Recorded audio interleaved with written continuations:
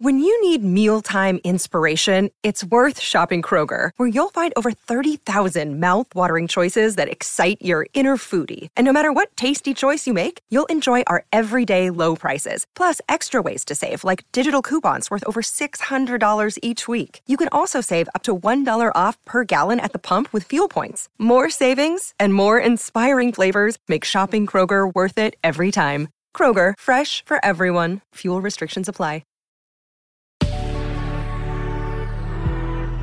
Good risings. I'm Colin Bedell. Today is Tuesday, December 7th, and this is the Rising Sign. So the transit that I want to talk to you about today, folks, is Mercury in Sagittarius squaring Neptune in Pisces. Now, what we know about a square is that it can bring up some tension, impasse, and standoff, because they're similar insofar as Mercury in Sag is forward-thinking, very transparent, very direct, and there's a quality of flexibility and adaptability in its pursuit of the direct proximity to truth. That's Mercury in Sag. Neptune in Pisces, because it is dealing with the transcendent, and there are many things that are transcendent, right? It's not that forthcoming. It can sometimes be indirect, because can we be direct with the divine? Can we be direct with the transcendent? Who knows? Right? You know, when we think of Sagittarius, it's the bow and arrow, the archer, heading right to bullseye. Whereas Pisces and Neptune in Pisces is kind of the energy with hands over the heart, looking up and just sort of hoping to soften into a significant experience that transcends almost language and logic. And paradoxically, because I'm comfortable with the paradox, I'm sure you are too, what I wanted to do was read aloud two definitions that I'm currently reading from Brené Brown's newest book, which just came out on November 30th of this year, and it's called Atlas of the Heart, Mapping Meaningful Connection and the Language of Human Experience. So just for context, Dr. Brené Brown is someone who I reference probably all the time, simply because she has a phenomenal understanding and a significant level of experience and research and education into the human experience. She has her bachelor's, master's, and her PhD in social work. So all hail the social workers among us. I swear they are the earth angels we all need.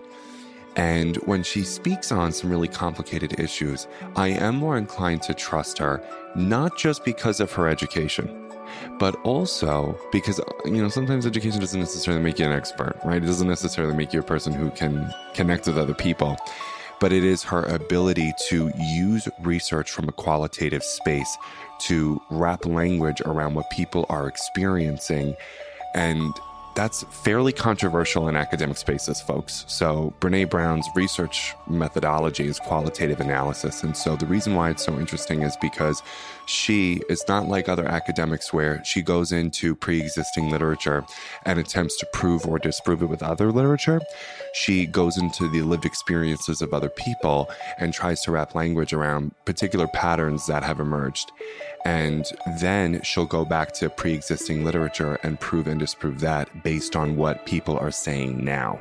So you can see the difference, right? And this is fairly controversial because there are still so many academics that believe that lived experience isn't enough data. And that's why I think Dr. Brown connects with so many people, because she's not afraid to look at academic elitism and call it exactly what it is, right? And sort of acknowledge that there's an edge to which academia and research has arrived, because it's not integrating new information, because it's not actively asking, because it's not thinking. There are things it doesn't know, right? And it goes into many things with the attempt to prove or disprove. That's not Dr. Brown's methodology. So hopefully I didn't bore you and geek out by geeking out on her research definitions and her research methodologies. But so here we go. Let's talk about her definitions, or how she summarized other people's definitions, of awe and wonder. So on page 58, Dr. Brené Brown summarizes Ulrich Weger's and Johannes Wageman's definitions of wonder. And they write, wonder inspires the wish to understand. Awe inspires the wish to let shine, to acknowledge and to unite. When feeling awe, we tend to simply stand back and observe, to provide a stage for the phenomenon to shine. Wonder fuels our passion for exploration and learning, for curiosity and adventure. Wow. So I really love this because leave it to Brene to provide language for some really specific emotion. And that's why I said it's paradoxical, right? Because Neptune and Pisces can almost be a place where language cannot enter because it's transcendent. But Mercury and Sag is like, oh no, what's the bottom line? So today I suspect you might experience awe and wonder. And remember, wonder inspires the wish to understand. So when you're in wonder, you're going to want to understand something that's happening, and it fuels your passion for exploration and learning, for curiosity and adventure. But awe, and I really loved this, we tend to simply stand back and observe to provide a stage for the phenomenon to shine, because it inspires the wish to let shine, to acknowledge, and to unite. Wow. And you can see how often they're used interchangeably, but now you understand the distinction. And I love that. And I thought maybe that distinction could be helpful for you today. Is like, where is there wonder in my life? Where is there awe in my life? And how can I cultivate that? And when I'm experiencing it, how do I name it in real time? Right? To really be present to it, not just feel it, but how do I name it?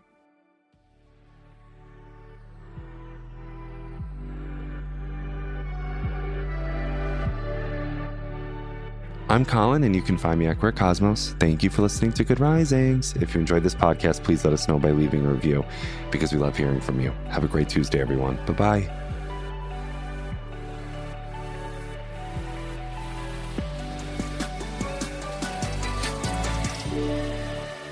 Good Risings is presented by Cavalry Audio.